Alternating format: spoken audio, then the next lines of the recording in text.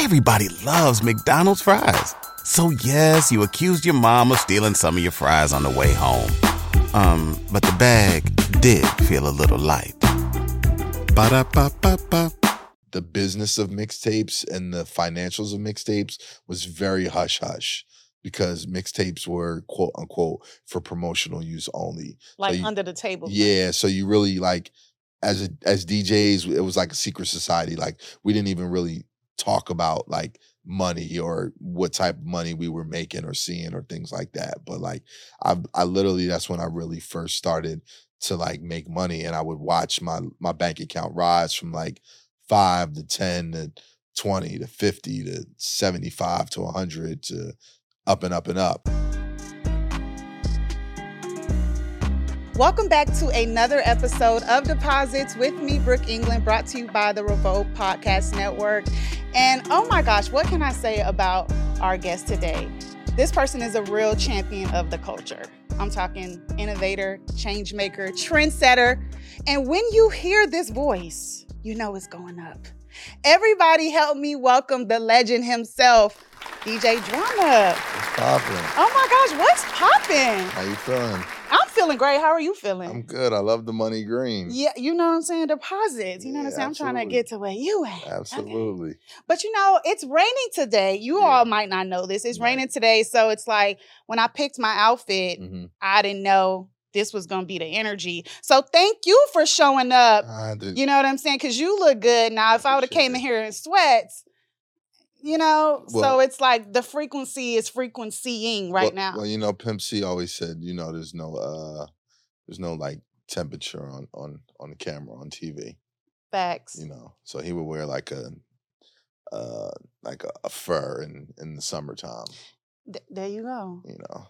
There's no restrictions on the drip. Nah, you know what not I'm saying? at all. You gotta turn up because you never know. Yeah, absolutely. Drama might make me go viral. So I can't be looking crazy. You know what I'm saying? I always gotta be ready. Nah, you look now, amazing. Thank you. Now, it's so funny that you are sitting here. I always tell people how I have superpowers, you know, and I'm like, I can make people do things and I like manifest things. Okay. Be very scared. All right. But anyway, so I had you on my list, you know, to be here. And at the time, they were like, well, we don't really have Drama Connects right now. And I was like, well, I'm going to leave it just in case. You know what I'm saying? I will not be discouraged. That's dope. And Grammy weekend, now, I was with my girl. We were walking into the Edition Hotel, and you were walking out. And she knew that I wanted you on the show because we were supposed to go to the party at the Classic Cat. Right. But we were late because doing girl things. Right. And we didn't make it. So we were walking into the hotel, and I was like in my phone, and she was like, did you see Drama? I'm like, what? I'm like, what? She's like, no, but I didn't want to say it in front of him. I was like, girl, this is not the time to be cute, okay? I'm working. Yeah, I could have asked him, like, what was going on. But you know what? We went right back out, and you were, like, gone.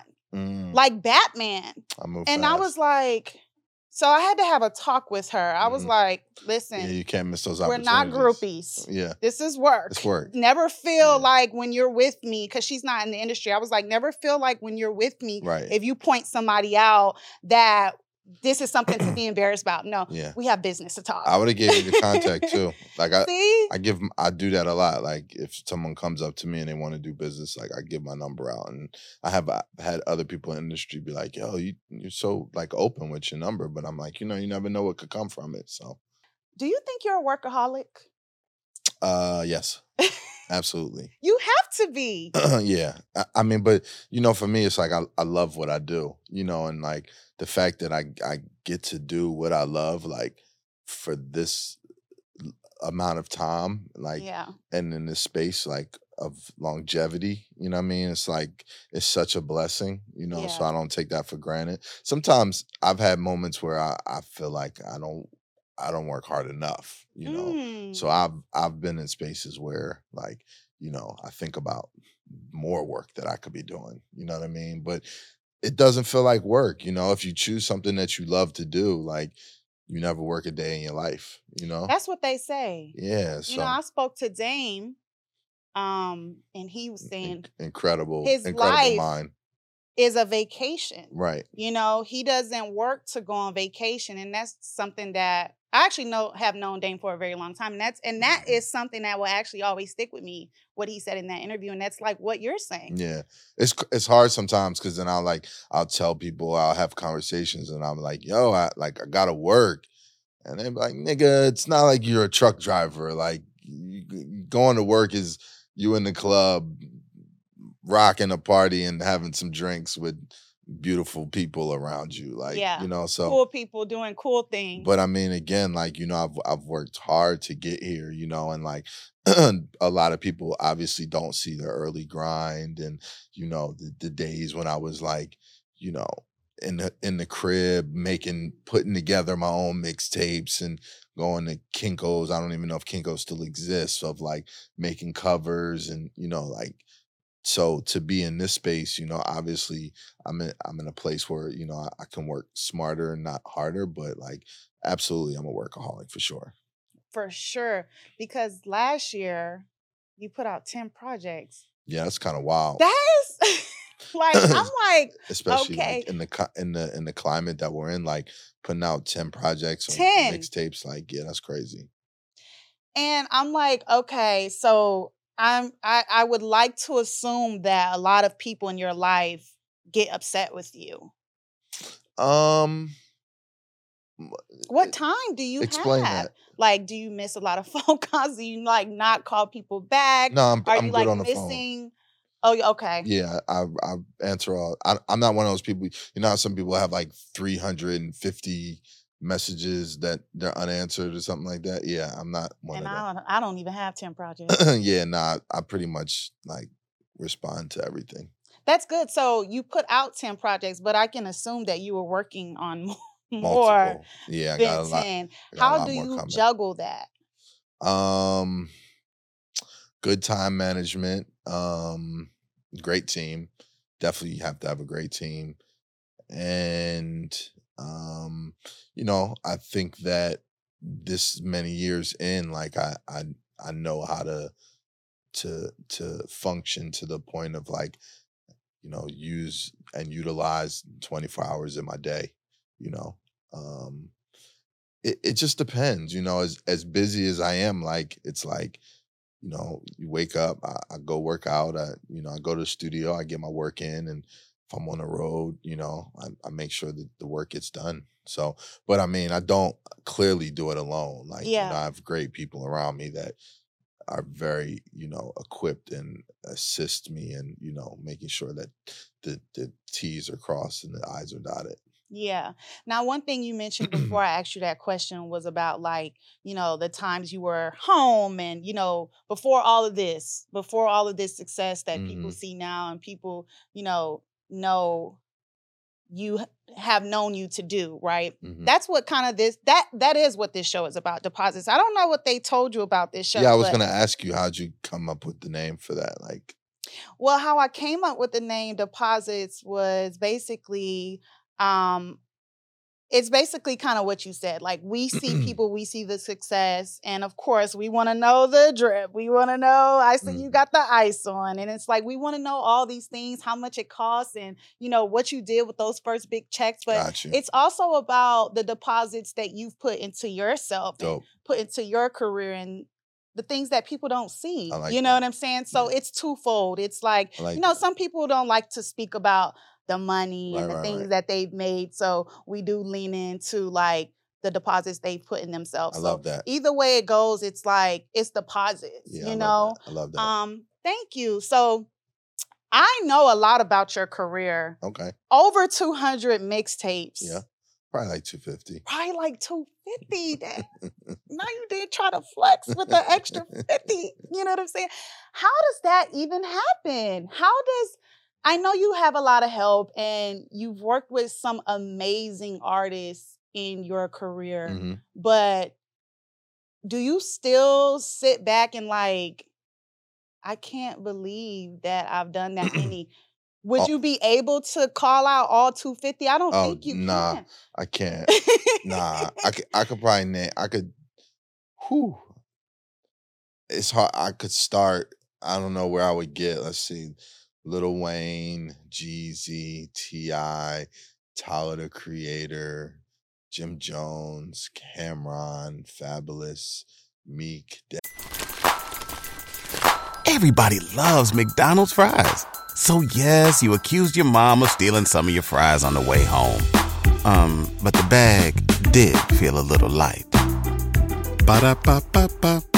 Prez, Rhapsody, Dave East, Boosie, NBA Youngboy, Snoop, G Perico, Nipsey Hussle, Gucci Mane,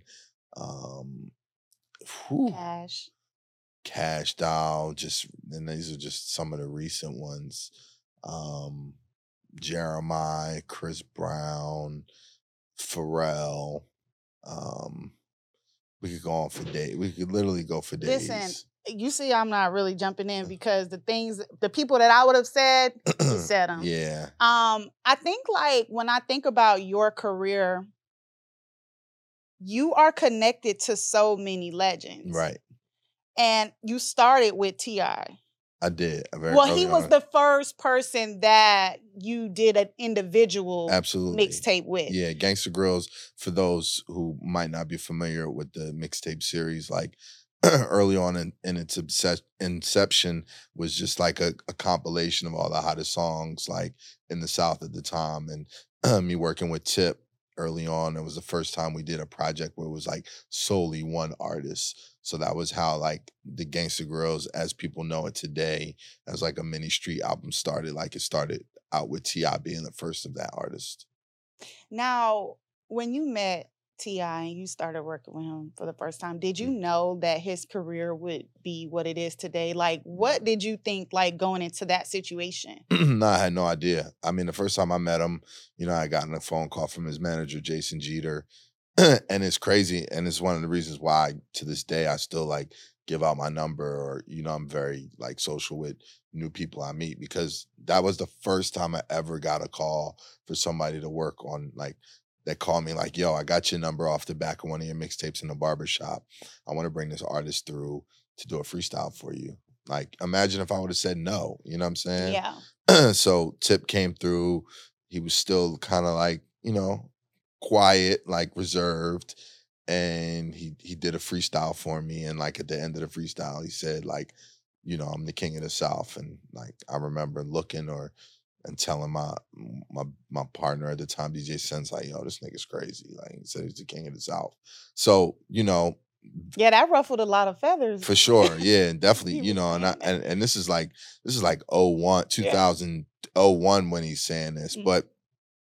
I stayed in contact with Jay Jeter, and like, we were kind of both coming up around the same time. Like the same time I was making Gangsta Grills, they was making their mixtapes and everything. And I at some point, I definitely realized like, okay, like Tip is going somewhere. Like, his buzz in the city was really like getting to a like top spot.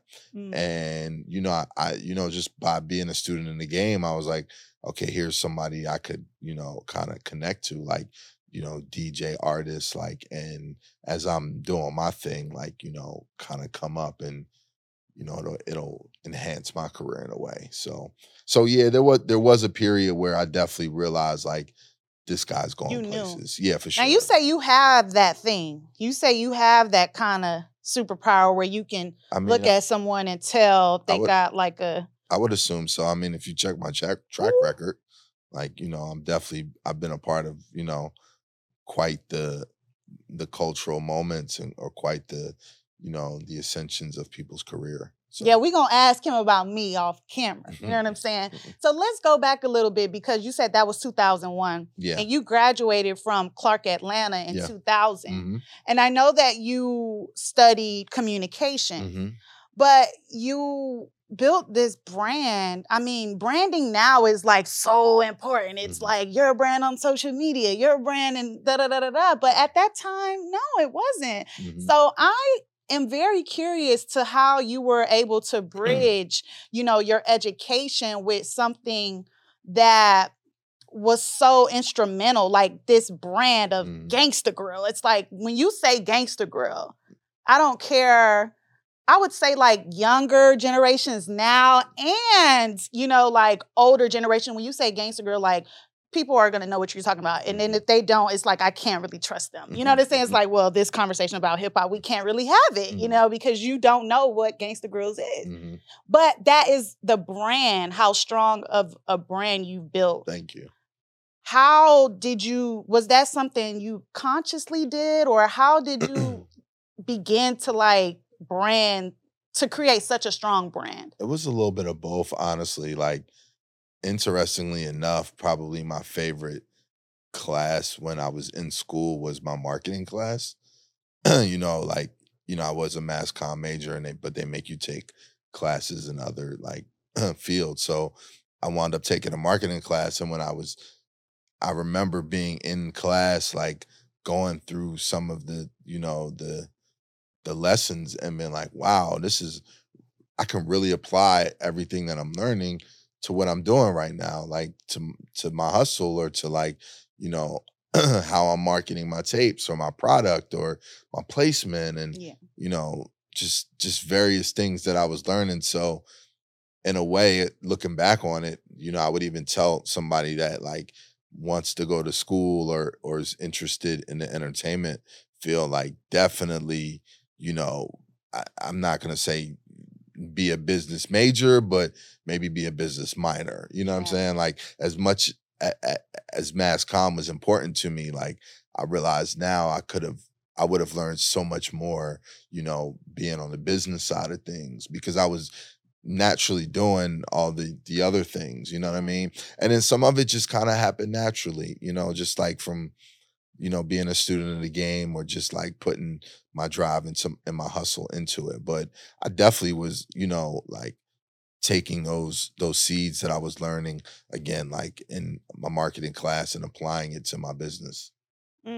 So when it came to like your designing your mixtapes and, you know, handing them out, you would credit that to your marketing classes. Yeah, I would credit it to just like, you know, knowing how important all that stuff was, like, you know, being ahead of the competition, or making sure like I had a a good product that looked good. You know what I'm saying? Like, this was a time when mixtapes were, in a sense, like just even getting covers. You know what I mean? So I wanted to make sure like when people saw it, obviously, and I was a new kid on the block at the time, so my shit had to stand out. You know, I had to make it presentable for people to even want it. So I went above and beyond to make sure that I had like dope covers, like just, you know, a good product, and variations of, you know, like a neo soul tape, a reggae tape, like a, up north hip hop tape, a down south tape,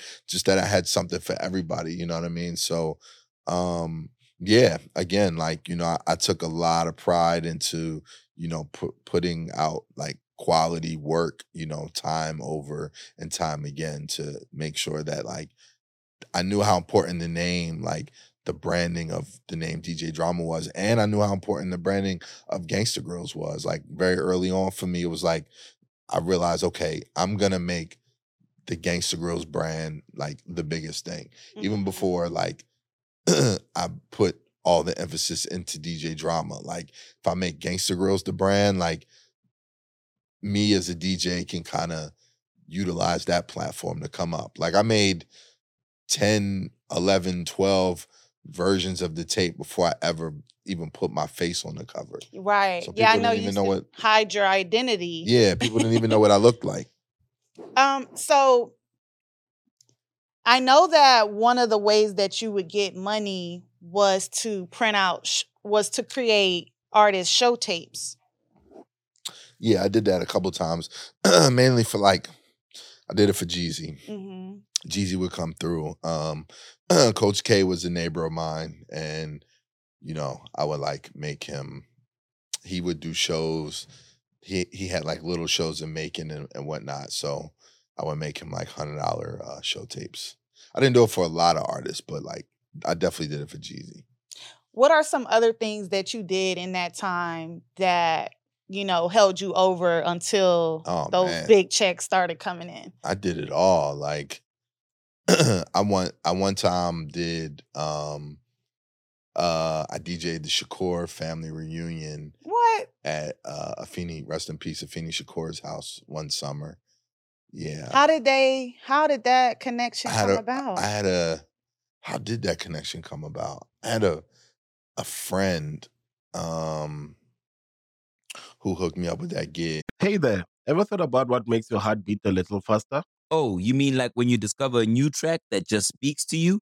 Yeah, or finding a movie that you can't stop thinking about? Well, get ready to feel that excitement all over again because Amazon Prime is here to take your entertainment and shopping experience to the next level. Absolutely. Prime isn't just about getting your packages quicker. It's about diving into a world of endless possibilities, from the latest releases to exclusive content you won't find anywhere else. And don't even get me started on the music. Prime offers concert specials that will transport you right to the front row. It's like being at the hottest gigs without leaving your living room. I use Prime to tap in with some of my favorite artists' live shows from any and every genre of music. Trust me, Prime is a game changer. It's like having a personalized superstore and entertainment hub right at your fingertips. So why wait? Head over to amazon.com/Prime and start experiencing entertainment like never before. I can't remember her name right now, but yeah, but I did it all. I mean, I would do birthday parties. Wait, don't just skip over. Okay, I won't skip over there. All right. What was happening at the reunion? I remember Geronimo Pratt had just got out of jail. It was, I remember damn, what's the name of the group? That was the Outlaws were there. That's where I first met Edie. And where was it? It was at Pac's mom's house. It was in Atlanta. Wow. And I remember her telling me, saying to me, like, Pac would have loved you. Interestingly enough, like when I was even a kid, when I was younger, I think I was about like 16.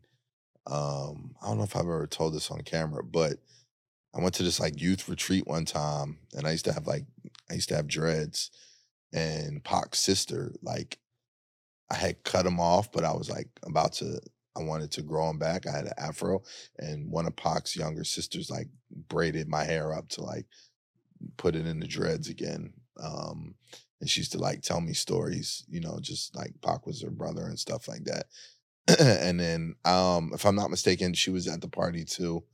And it was dope. I mean, it was legendary. This was a couple years, obviously, after his passing, but just like being in the presence of his family and, as hip hop royalty, like, being around Afeni, and like, it was a fire gig. Like, it was a dope time for me. That's iconic. And it's like before I was quote unquote DJ Drama. So, I'm just like a budding DJ, getting a gig, trying to, rock. So what type of music did you play at the reunion? I played a lot of hip hop, a lot of, definitely a lot of Pac. And then, it was a family reunion. So, you playing Frankie Beverly and Maze, you playing Michael Jackson, you playing, music for the grown folks and stuff the kids could vibe to. Now, I know you have an extensive vinyl collection. Were you on your vinyls or? I was still on vinyls. I had an extensive vinyl collection. I actually just recently lost it. I had all my records in storage, and the storage unit like lost touch with me, and because they lost touch with me, I went over like the 90 days of paying the bill. And, by law, they're able to like sell it. So they sold my unit. I had it since 2005. I paid them people about $25,000, like over 17 years. And they sold my shit for $58.13. Sick. All my, like, every piece of vinyl I ever owned, all my old. But why you never moved it into your home? I made a mistake. Yeah. Yeah, that's one of my biggest regrets. Like, as soon as, I had moved and I had some space, I never moved it. I was just being lazy. Yeah, you kind of like didn't want to deal with it. Yeah, I to this day I'm so regretful that I didn't do that. Dang. Lesson learned. Yeah, don't lose your stuff. Lesson learned. Okay, so what are some other ways that you were able to keep the lights on? I did it all. I mean, like I said, like I was doing weddings, I was doing family reunions. I probably did a bar mitzvah or two. I was going to all the colleges, hustling mixtapes. I would go to, like, CAU campus or Spelman's campus or Georgia State's campus and, like, sell my mixtapes. And I would, on a good day, I would come home with like $400, $500, $600. And, like, at that time, in my life, like, that was, a good living. I literally never had a job after college. The only, like, quote unquote, like, job I had was I went to go work on Baby Boy, the movie, in LA for a couple weeks as a PA, a production assistant. And after that, I was working for a little bit. I had my first, like, overseas gig in London. So I told him, like, yo, I got to go to London for this gig. And then when I went, I was like, I don't know if I really want to go back to set, because I kind of felt like I was starting from, like, the bottom level, Yeah. in the film business, and I had already made a name for myself as a DJ. So I was like, I'm gonna focus on my DJ career. But yeah, I mean, I was, one thing about me, like, if anybody who knows me from those days knows that when it came to a hustler, like, I was a hustler. Like, You was grinding. yeah, I did it all. I would, I was doing clubs too. So, I would have, like, the 10 to 2 slot or the 12 to 2. I'm sorry, like, it was either in Atlanta, it was the 10 to 12, it was the 12 to 2, or it was the 2 to 4 slot. Those were the 3 slots you would get at the club to DJ. And, we had, like, at the time in Buckhead, there was, like, the club district. So, like, Thursday, Fridays, Saturdays, literally almost every night of the week, it was, like, just on one street, 6, 7, 8 clubs that were popping. And, I would go work. Like, I would do whatever. And I was probably making $300 a party at that time. So, but it was But paying that's the not bills. bad, actually. No, it's not. I mean, for, in your early 20s, Yeah. like, And at that time, too. yeah, it was, it was fair. You know what I'm Yeah. saying? It's not, you couldn't get me to come out the house for that now, Of but course not. like, that is, I paid my dues though. Yeah. And I was handing out mixtapes and, like, introducing myself to people and just doing whatever it took, like, really doing whatever it took, What is, like, a key memory you remember about, I guess, those days coming up, like, as far as, like, struggle or, maybe days where you felt like, I don't know, like, this is kind of taking a long time to pop off. Yeah. I remember there was a time when I didn't, or I couldn't pay my water bill for, like, I don't remember if it was a month or two, or I just remember having cold water for a hot second where, the times were a little tough. And during that time, I remember, kind of feeling like maybe I should move back to Philly. Like, maybe this thing's not working, like, I had been putting in a lot of work and, ends wasn't meeting. And I literally thought about, like, going home and trying something else. What year was that? This was like 03, 04. Wow. So this Yeah. is even after. Oh yeah. This is after. This is like, it might have been before we did the Tip Gangsta Grills, but it was in the early stages of Gangsta Grills, and it was definitely like, I was I had a name for myself, but you know, it was still kind of tough making ends meet. I had just had my first daughter, and I just was like, I don't know. I just remember having a frustrating moment, like, you know, just feeling like, man, is this ever gonna pay off? You know? And thank God I didn't, or else we might not be sitting here right now. Right. What is something that you always thought about, or what would you say that motivated you to like not give up and throw in the towel? You know, I love what I do. Like, I literally, you know, hip hop, I live, breathe, like, eat. It's like I live for this culture. And just knowing that, you know, like, knowing that I'm able to, in a sense, like, you know, print money. Like, you know, like, my mind is the, you know, is the equity. Like, you know, whatever I can come up with to create is the investment, is the intellectual property. So as hard as I work, or as much as I put into it, is what I'm gonna get back from it. You know what I'm saying? So instead of giving up, it's like, okay, like, let's buckle down, let's create something, and, you know, create a product to, you know, make some dollars. I love that. So fast forward. So now Trap or Die. Oh my gosh. You know, I thought I was like a gangster at this time. Like I really thought I was in the street moving something, because when Trap or Die, I mean, there's not really words to describe that. Who needs an alarm in the morning when McDonald's has sausage, egg, and cheese McGriddles and a breakfast cutoff? Ba-da-ba-ba-ba. Feeling, because I feel like y'all made everybody feel like they was getting some type of money in the street. Absolutely. I still hear that shit to this day. Man, I moved so much weight off Trap or Die, or yeah, I hear stories like that all day. So now in the creation of Trap or Die, because I know you credit like Trap or Die as like one of your biggest For sure. moments and accomplishments in For your sure. whole career. Absolutely. When you were making Trap or Die, like, did you know, or did you feel something magical about it? Yeah, I knew it was a moment, because we had already, that was me and Jeezy's second project.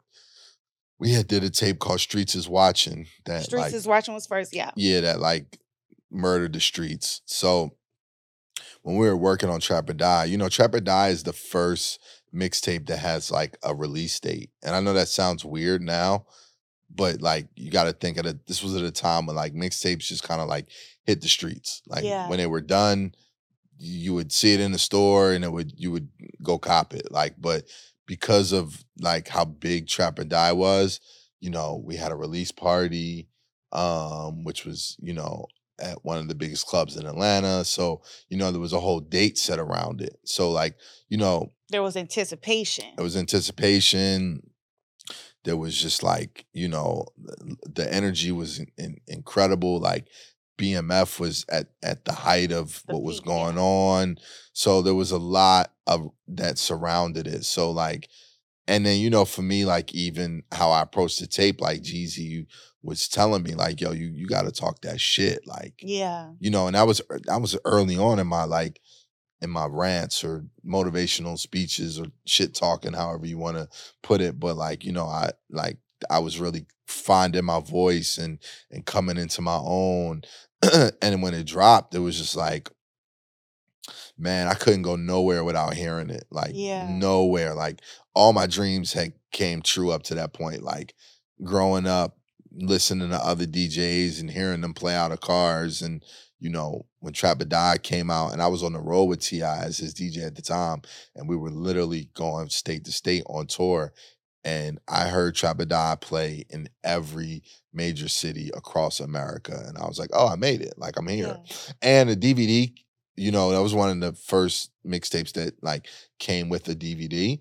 So that was the first time people literally got to see what I looked like. Mm-hmm. You know, like at that time, when people heard the name DJ Drama, or they were familiar with like Gangsta Grillz, like, you know, based upon the sound of my voice and how deep it is, and they thought I was like a fat dark skinned nigga. You know what I'm saying? So niggas saw the Trap or Die DVD, like, hold on, like that light skinned ass Like, nigga, that light yeah, skin. like that's the nigga with that voice. Like, hold on, something's not right. So it was a lot. Like it was a time, you know. I mean, to this day, people still say Trap or Die arguably is one of the greatest mixtapes of all time, you know. For And sure.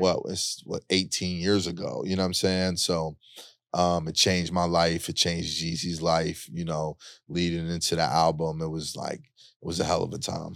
Yeah, I want to talk about like how it changed your life, like financially, because I've heard you actually say like you had come to a point where you were making so much money you didn't even know what to do with it. Right. I didn't. So around that time I had hired a guy by the name of Jason Brown, who I definitely have to credit for really helping me get my business structure in order. So before that time, I was making mixtapes and I was like moving them and making money, but like it just wasn't it wasn't adding up. Like I wasn't, you know, I was putting a lot of money out and I wasn't seeing a lot in return. Yeah. And when I brought Jason Brown on, who was like at the time working with a rival DJ of mine, and we had kind of had some static, and then he approached me about working with me. He really brought a good business structure to like what I had been building to that point. And yeah, so you know, we had created like a great system of, you know, of moving units and moving product. And you know, this is at a time like when the business of mixtapes and the financials of mixtapes was very hush hush, because mixtapes were quote unquote for promotional use only. Like So you, under the table. yeah, so you really like as DJs, it was like a secret society. Like we didn't even really talk about like money or what type of money we were making or seeing or things like that. But like I literally, that's when I really first started to like make money, and I would watch my bank account rise from like 5 to 10 to 20 to 50 to 75 to 100 to up and up and up. And you know, I don't come from money, so I didn't know at the time about like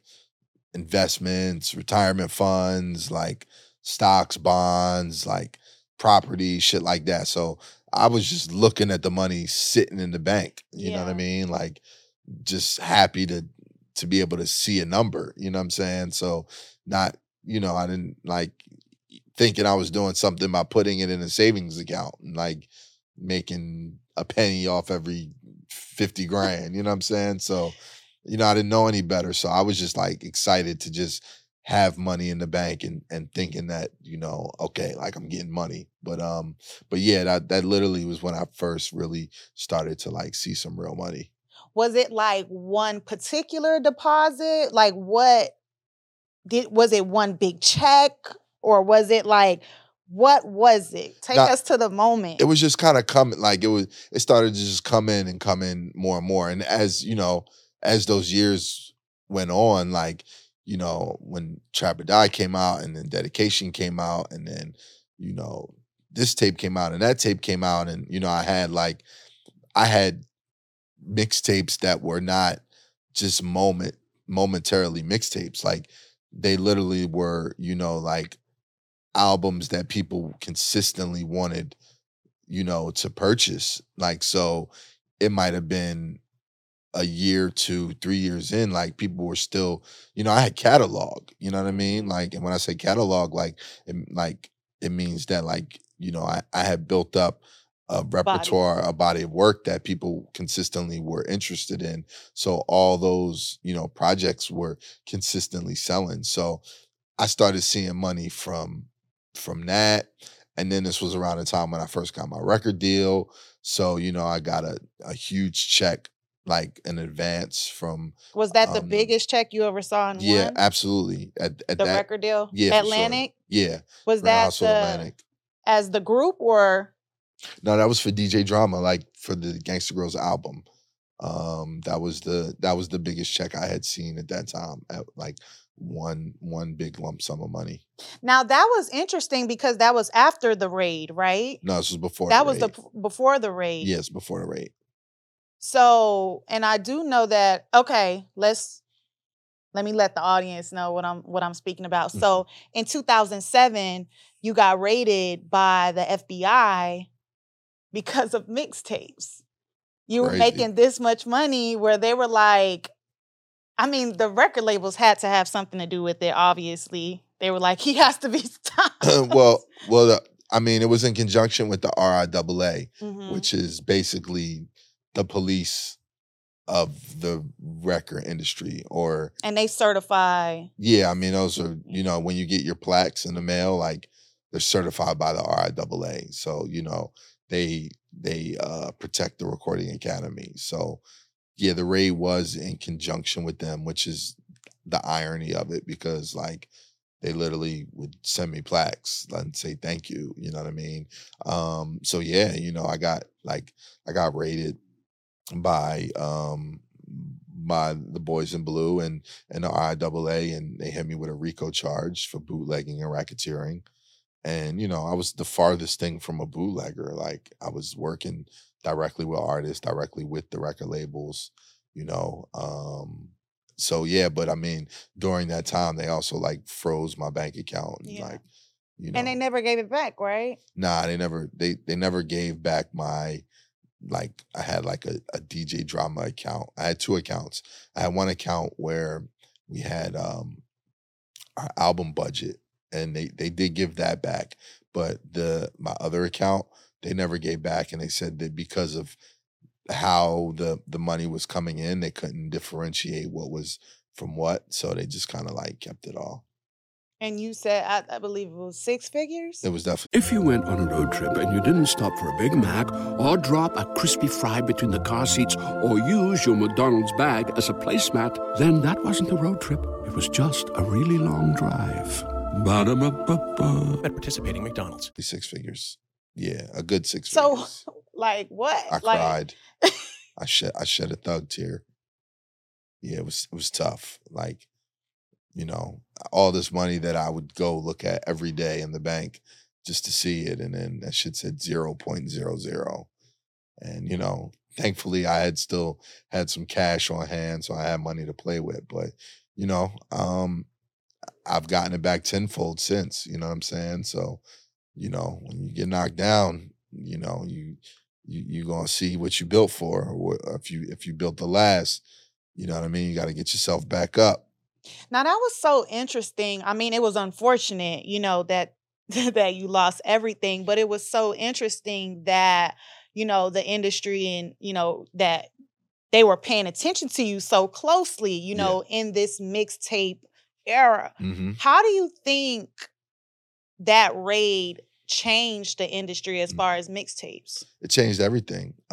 It was, we call it the day the game changed. I mean, like, the mixtape game took a real big hit,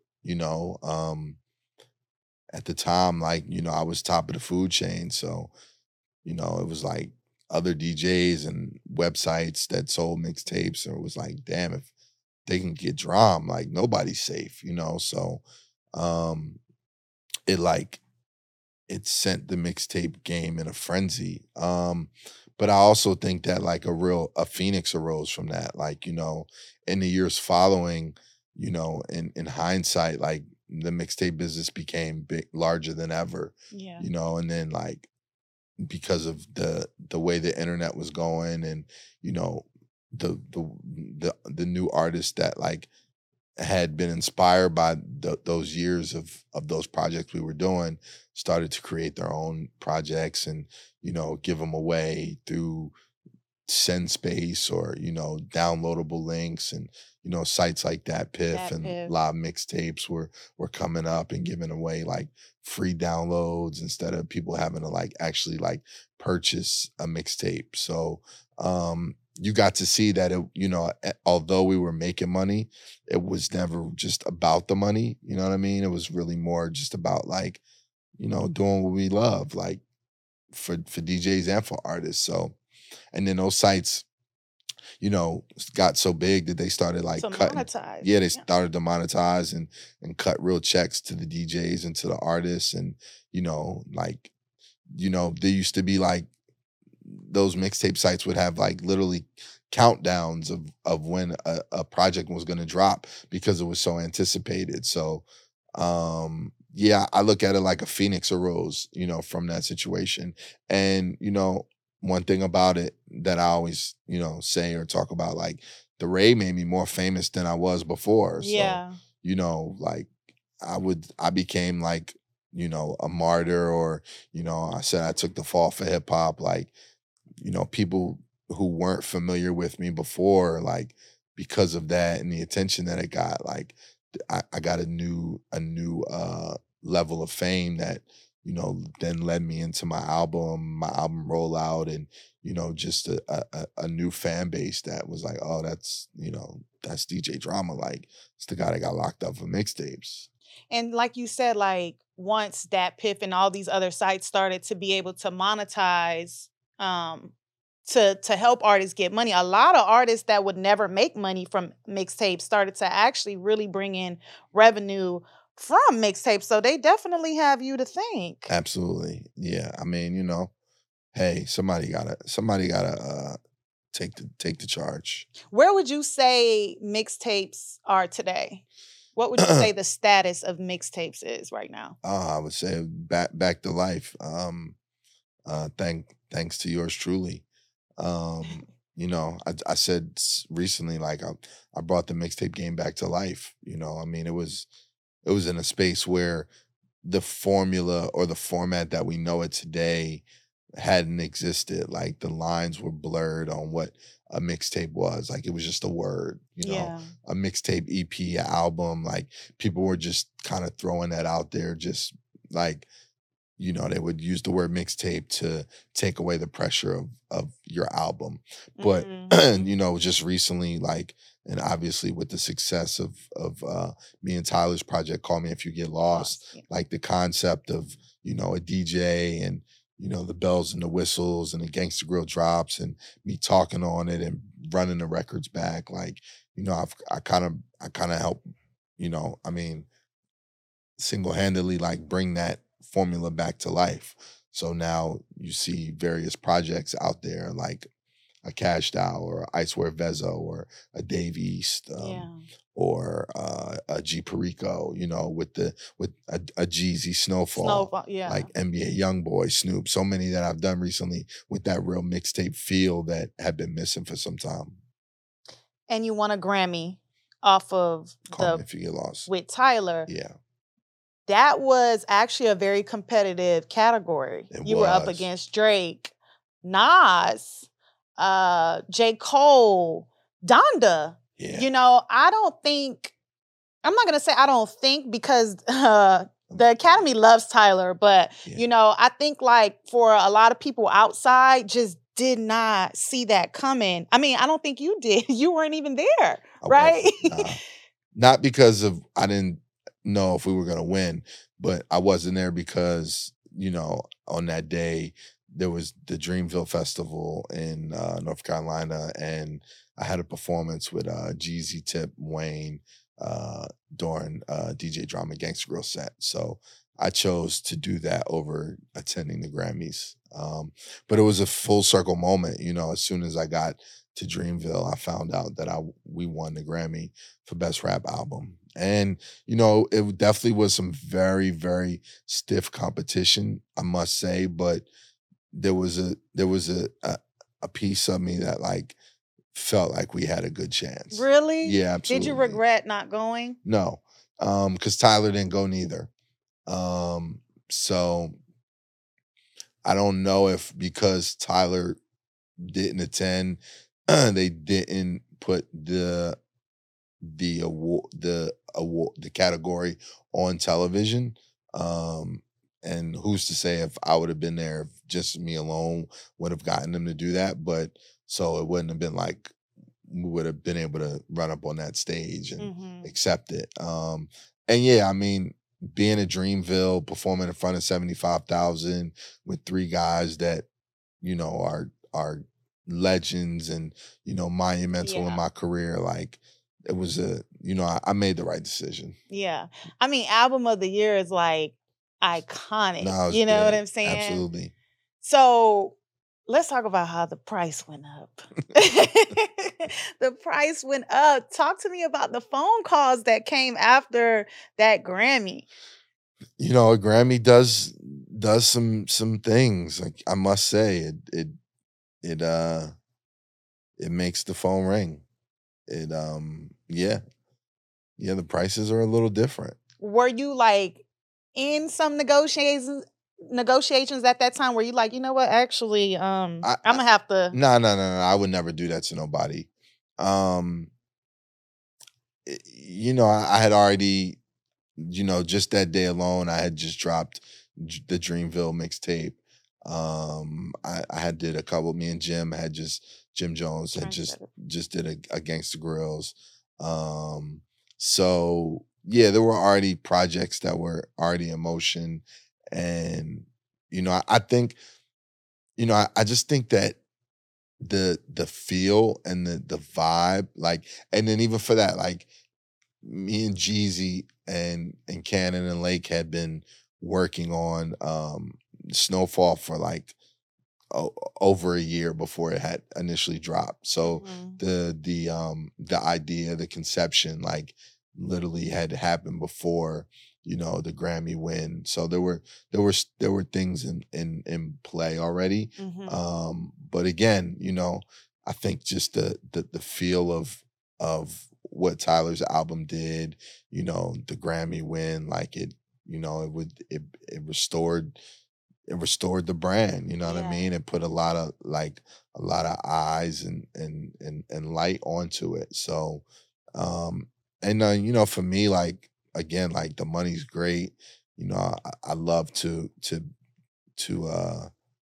receive it, but like, just to, again, like, to think that 20 plus years later, like, the Gangsta Grills brand is like on fire. Yeah. Or, having. When something happens to your kitchen, you might say, "This is ludicrous." But that won't fix your home. That will only get you the rapper, Ludacris. Having trouble? Don't panic. Don't be alarmed. You need to file a claim? Holla at State Farm. Like a good neighbor, State Farm is there. That's right. You can file a claim on the app or call us. Thanks, Mr. Chris. No matter how ludicrous the situation, like a good neighbor, State Farm is there. State Farm, Bloomington, Illinois. This resurgence, like, it's like, who would have thunk it? I've asked a couple people on this show that have won awards and that have been nominated for awards. Do awards matter? Do they matter? They're nice to receive. They're not everything, I think that, there might be people that win awards that aren't working like me, you know what I'm saying? Or others that don't have some of the accolades. I mean, of course it feels nice to be able to say Grammy Award winning, or, be able to, like, run up on that stage with me and my team at the Hip Hop Awards and accept for DJ of the Year. Like, to be nominated in its own is quite the accomplishment. Like, everyone, to be recognized. Yeah, everyone doesn't even get that. But at the end of the day, it's like, win or lose. Like, music is a little different. Like, it's not like sports in a sense where, like, it's clear, cut and dry when people go to, like, the Super Bowl or the NBA Finals or championships, where it's like the best team wins. You know what I mean? Like, obviously we've seen at award shows or like, or these type of situations where we feel like so-and-so got snubbed, or this should have won, and, this wasn't deserving. So it's a little more opinion based. So it's like, one year you're excited because you're nominated, and then the next year you look up and it's like, damn, you like, how did this not get recognized? So you can't put all your eggs into that basket. And I don't work thinking about, is is this gonna win or is this gonna do that? But like, yeah, sure. I think, it would be a lie to say that it doesn't matter, but it's not everything. You know what I mean? Like the success and the love from the people and the continuation of, being able to do what you do is the most important thing. Yeah. Okay. Well, Generation Now, your label, did you ever see yourself as a music executive? Did you ever know that this would be a part of your journey? It was an organic evolution, Because now you're in your corporate bag. Yeah. I'm a man of many hats, no pun intended. So, it started as it was happening. I was kind of like navigating and watching how like this part of my career was slowing down and this part of my career was picking up, and originally getting my A&R gig at Atlantic and then turning it into us starting Generation Now as a production company label, and then turning it into a full-fledged label. So a lot of it initially like started because I built a studio in Atlanta called Mean Street Studios. Yes. And iconic. Yeah, definitely recording studio. Definitely very iconic recording studios. And as I was building that studio, it just became a hub for like a lot of what was going on in the city and within the culture in Atlanta. So, when me and my partner Lake were putting together albums at a certain point in my career, like, we had the opportunity to sign a few artists, and, so like the position of like turning it into a record label was kind of brewing and kind of like it was happening without us even really realizing that that's the direction we were going in. And, like being an A&R or being an exec, like I've been doing that with Gangsta Grillz for some time. It just hadn't been looked at it in that manner. Formally. You know what I'm saying? Yeah. Formally. So yeah. So it's a dope bag to be in, the success of our label, the success of our roster is like, we want to be one of the greats. How do you feel like that side of your career is different from your like artist side? Yeah. It's more of like a background role. It's more of like what a selfless to do what's best for my artists. You know what I'm saying? Like, I'm not there to be DJ drama unless called upon, Yeah. And it is called upon, especially early on in their careers. Like, because of who I am, I'm able to walk them into rooms or put them on stages or, do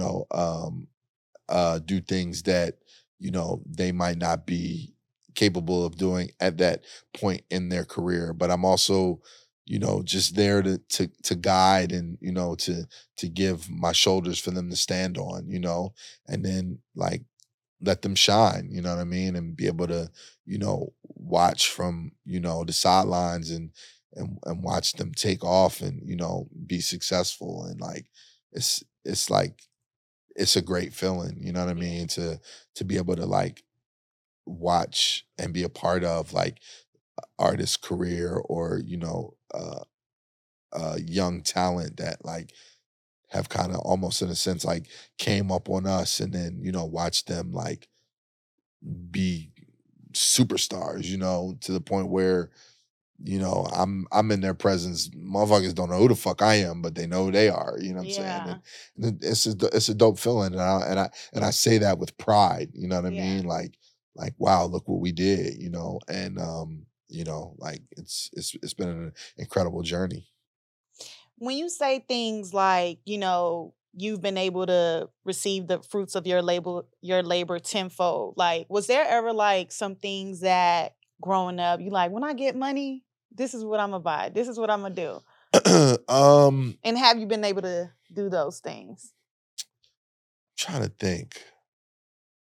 I mean, I feel like I've lived out like, for me, just like my goal early on, to be honest, was just to get my name on a flyer. Like, that's really what I wanted to do. Like, as basic as it sounds, like, I can't wait to get my name on a flyer. And then I think my next goal was, I can't wait to hear my mixtape out of somebody's car. You know what I mean? Or, you know, like I've crossed off a lot of things on my list of things I've done in my career that I never in my wildest dreams imagined. Like I never saw none of this. Like, you know, and not to say that you know, I didn't work towards it, but it was just like, you know, I was just doing what I love to do, you know what I mean? And I knew that you know, I definitely knew I wanted to be one of the greats, and I believe in manifestation. And, you know, I would put it out into the universe, the things that I wanted to accomplish. But yeah, I don't know if there was like, oh, when I do this, I mean, I remember early on, like, you know, buying my first Benz and like wanting to get that. But like outside of that, like, you know, I've just kind of just been going with the flow. How many cars do you have now? I only just like 4. Like 4? Yeah, not crazy. What are the 4? Nothing crazy. Yeah, got like a Rolls Royce, a Maybach, Sprinter, All right. and a Toyota. All right. Yeah. I see you got your jewels on. Yeah. What about your jewelry collection? How much would you say it's worth? It's a good question. It's up there, you know. It's more than the feds took. I know that's right. It's more than what the feds took. Is it more than the cars? Is it more than the cars? I think that might be on any given Sunday, you know. It's probably about it's close. It's close. Yeah. What would you say is your greatest investment? What is the investment that you're most proud of? Oh, my daughters. Oh. For sure. My kids. If that counts. Dame said the same thing. Did he? Yeah. Okay, So it great, counts. Family great. definitely counts. Great minds think alike. Okay, so before you go, let's see. I think we covered a lot. Oh, this is actually a good one. Okay.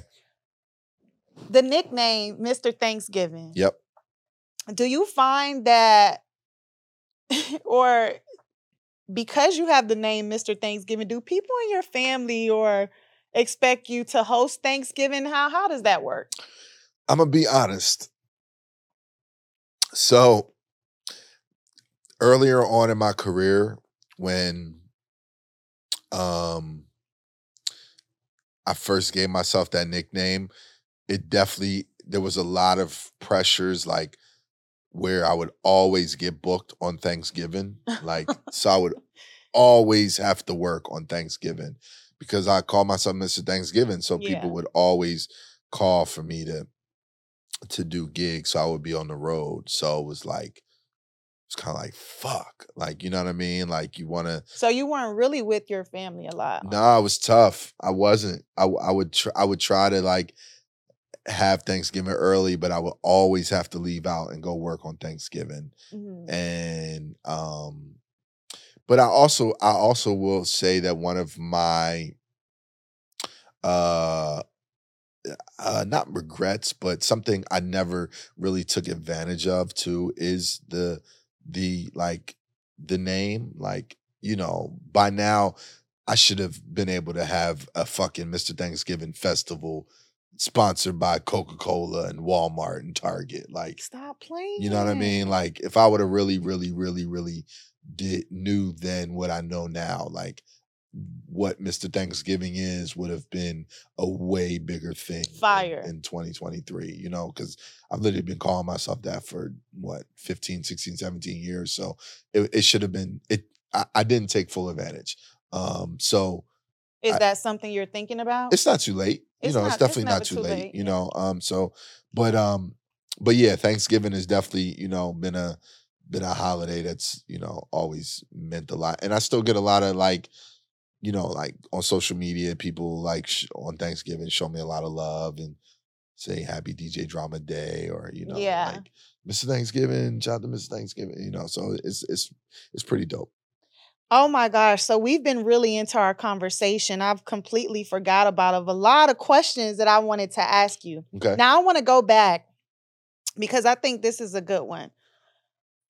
I know like in the beginning of your career, or even sometimes now, like it's hip hop, you might be working with an artist that does not really get down with another artist that you might want to work with. And I know like in the past, like when you were rocking with Jeezy, you didn't rock with Gucci.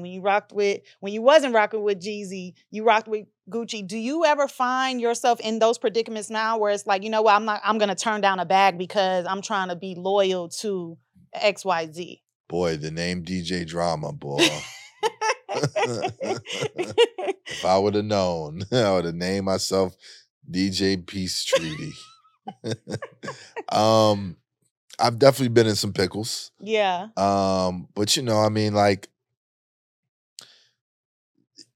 there have been times where I've done tapes where, I've put it out there to the person, like, look, like, we can work, but like, you can't use this platform to take shots at X, Y, and Z. Like, I can't be in that. And it's weird because it's like, like, I guess because of my placement, like of how I'm such a figure in these projects. Like, it's not like where a producer who technically could do a beat for somebody who gets dissed on that beat is you're like, in it automatically. Yeah, like I get put in it because of who I am or like what I'm known for. So it's like, I ain't got nothing to do with that. But unfortunately, it kind of has came with the territory.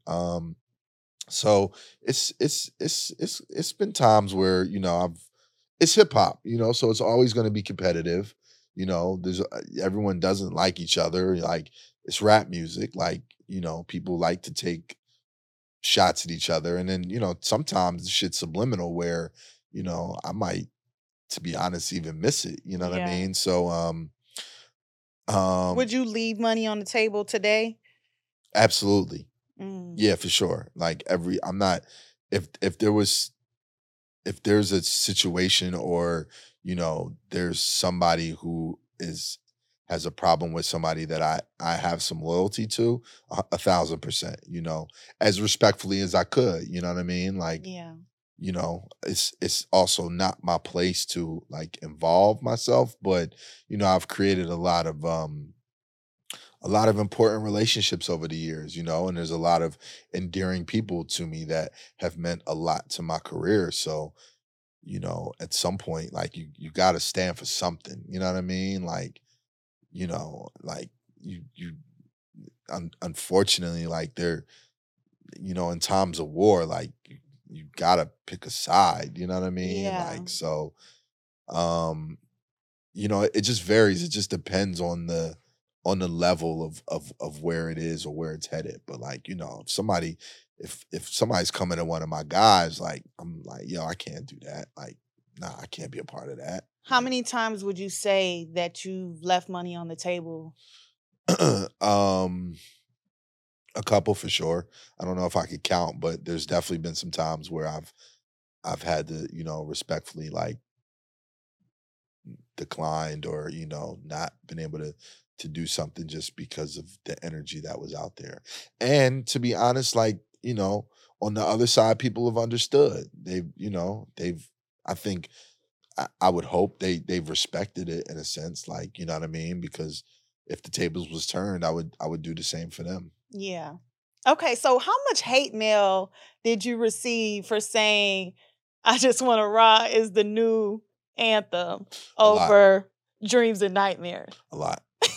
I didn't get any actual letters in the mail. Uh-huh. Well, I might need to check because I might have, but well, hate mail on as social media, DMs. Oh yeah, they was murdering me. Yeah, I don't know if I posted something about it. Like, there was this guy in Philly trying to get on the bus, and he was jokingly handicapped, and he couldn't get on. And I was like, me in Philly after saying, I Just Want to Rock is the new anthem over Dreams and Nightmares. So, yeah, I mean, shit, I was, it was a compliment that my opinion went so far. Like, I know, right? I was showing love to that was trending. Yeah, it was crazy. Shit was, I had people yelling shit at me at fucking Super Bowl and blaming me for the Eagles losing. And Uzi had a nice statement. Oh, he did. He handled it very graciously.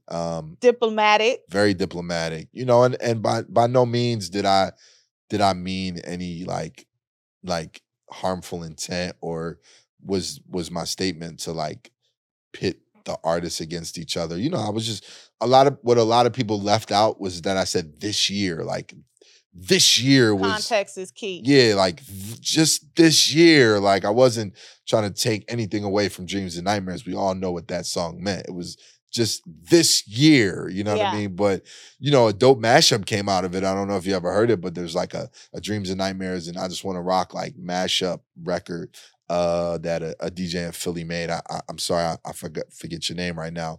I have not. Yeah, super fire. So, then I started to like play it at the clubs, and other DJs would joke with me when they would play Dreams and Nightmares and I Just Want to Rock, but it's all in the name of good fun. Like, you know what I mean? Like, but I definitely caught a lot of bullets for that. Yeah, but I got thick skin, man. I've been catching bullets for a long time. Because you didn't even walk it back right away.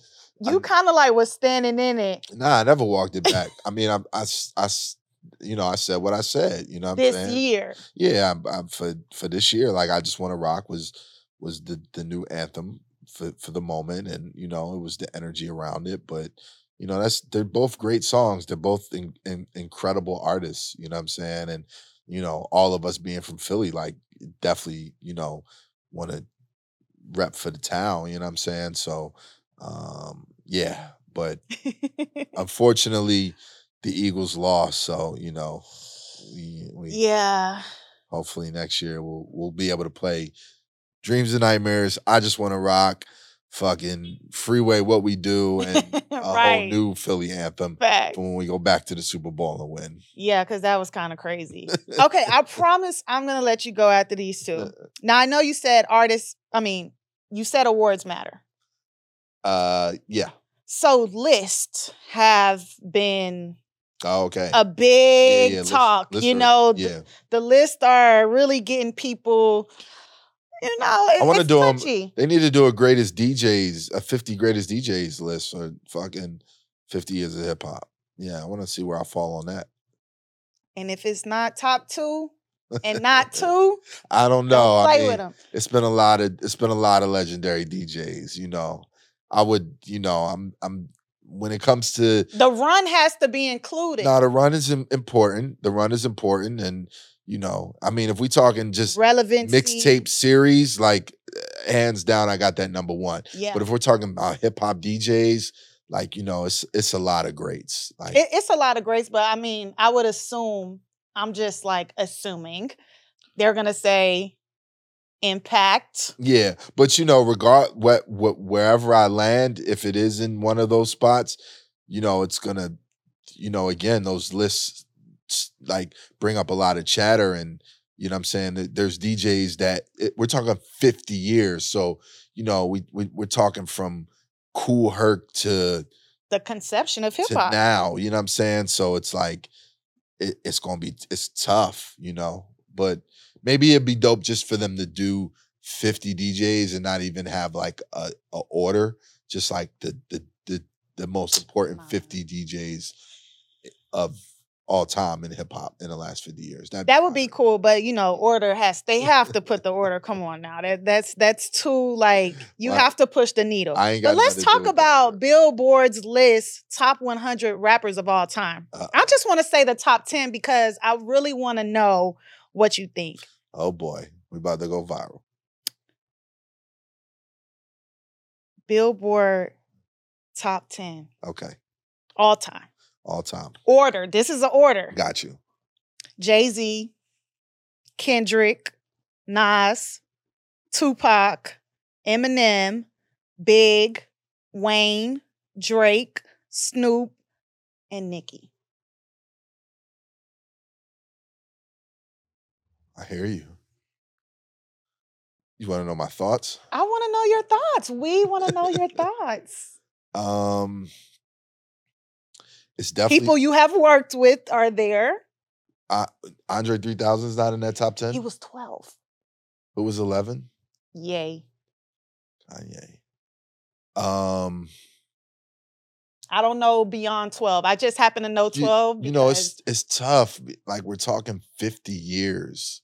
You know what I'm saying? So it's like, we talk like, you know, when you talk like Mount Rushmore, is like, there's got to be like generational Mount Rushmores. You know what I mean? Yeah. Like, you know, like even with that list, like, you know, where does somebody like a Rakim go, or like a KRS-One, you know, like, and not to take away from any of those in that top 10, like where'd they have Wayne at?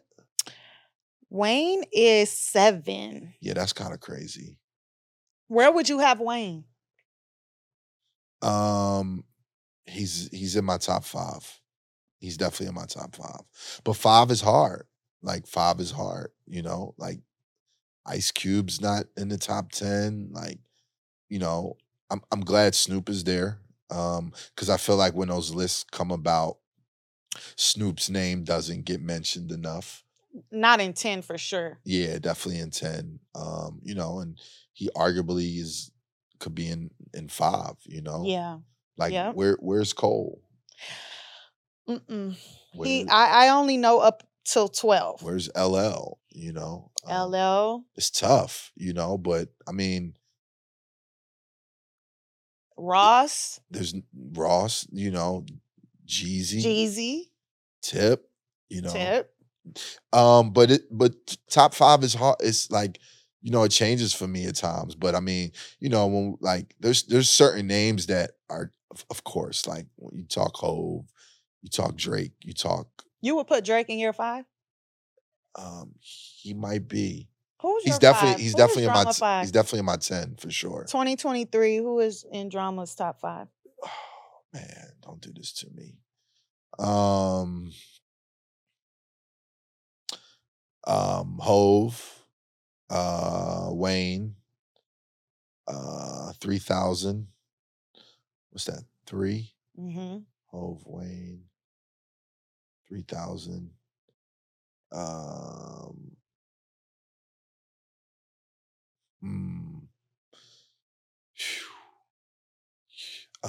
Big. You know, I'm gonna go Snoop for the day.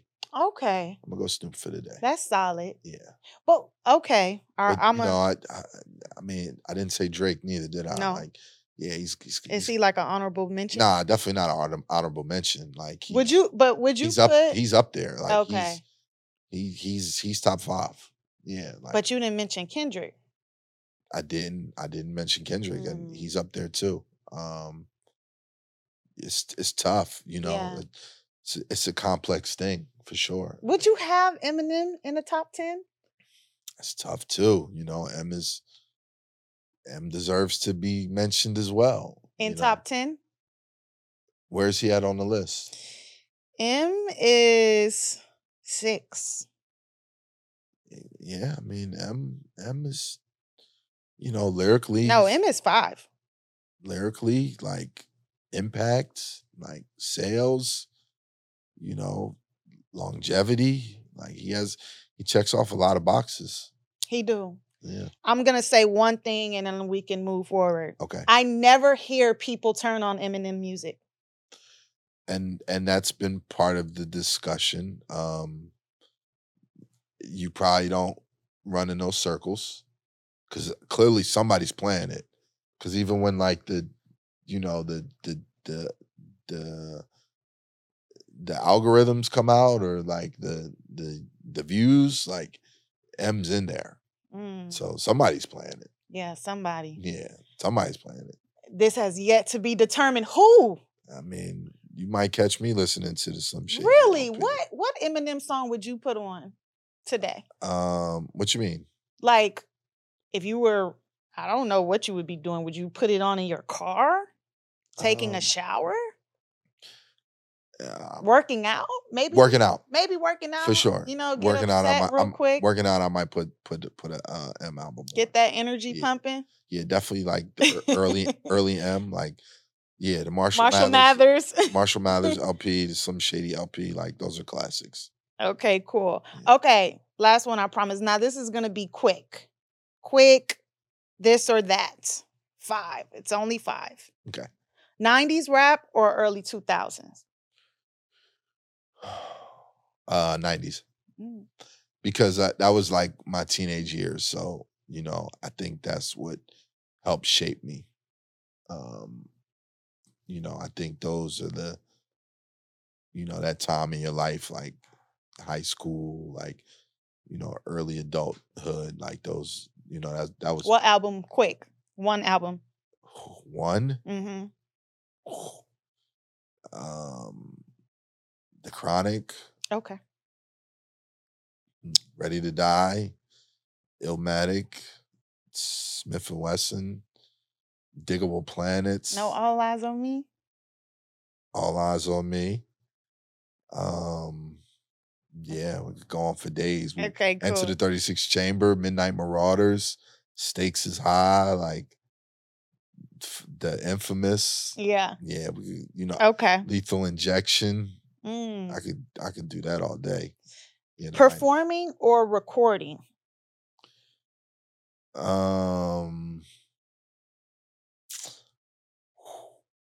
It's tough.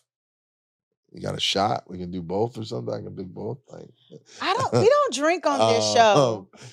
That's tough. Like, you know, because like for me, you know, me recording and me being in that creative space is I think what got me here in a sense. But I love to also be in front of a crowd and like to be able to like do my thing like on stage. So it's tough to pick one.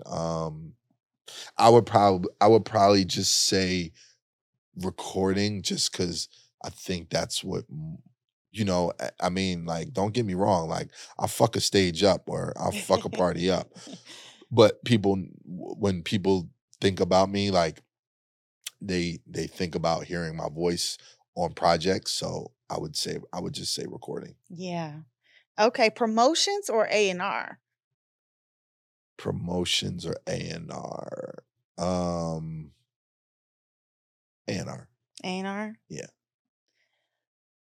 Okay. Serato or vinyls? Serato. For sure? 100%. I do not.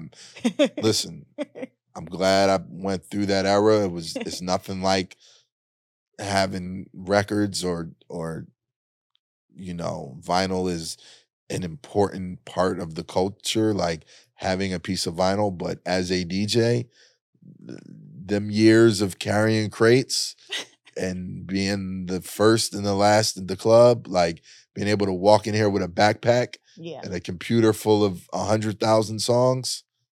Thank you, Serato. You changed all of our lives. There was a time in a space where a DJ would only be able to drive a SUV or truck. Like you're not getting DJs in Ferraris because you fucking had to have something to put all your big ass crates in. Straight labor. Yeah. So yeah, Serato was Oh gosh, this last one. I don't know. Should I say it? Should I not? Here we go.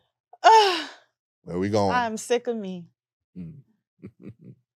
Trap or Die or Dedication? Don't do it. Don't do it. For the culture. Don't do it. Should we take it? You answer. Oh man, I can't.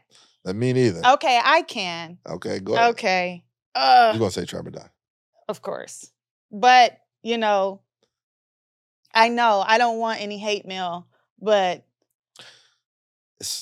but Wayne is actually, see, I love Jeezy. Jeezy is like my favorite rapper though. So, you know, of course there's bias in there, but I would actually have Wayne in my top 5. You know what I'm saying? Okay. And I don't think Jeezy is not in my top 5. Okay. You know, if I'm being like, right.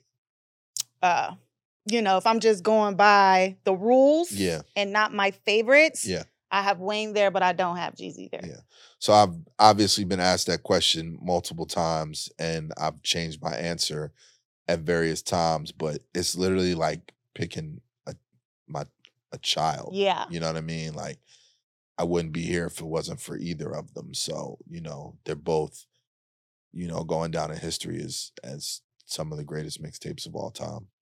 Oh, man. Thank you so much, DJ Drama. Thanks this has really, truly been fun. I appreciate it. All your interviews are so cool. Good looking. This one is on the list also. You know where to find us at Deposits Podcast. You know where to find him at Drama Like the DJ. Yeah, I'm really like that album.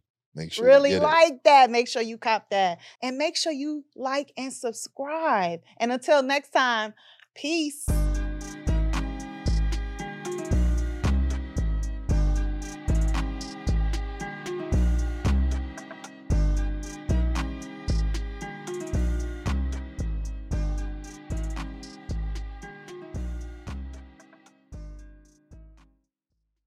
Hey there, ever thought about what makes your heart beat a little faster? Oh, you mean like when you discover a new track that just speaks to you?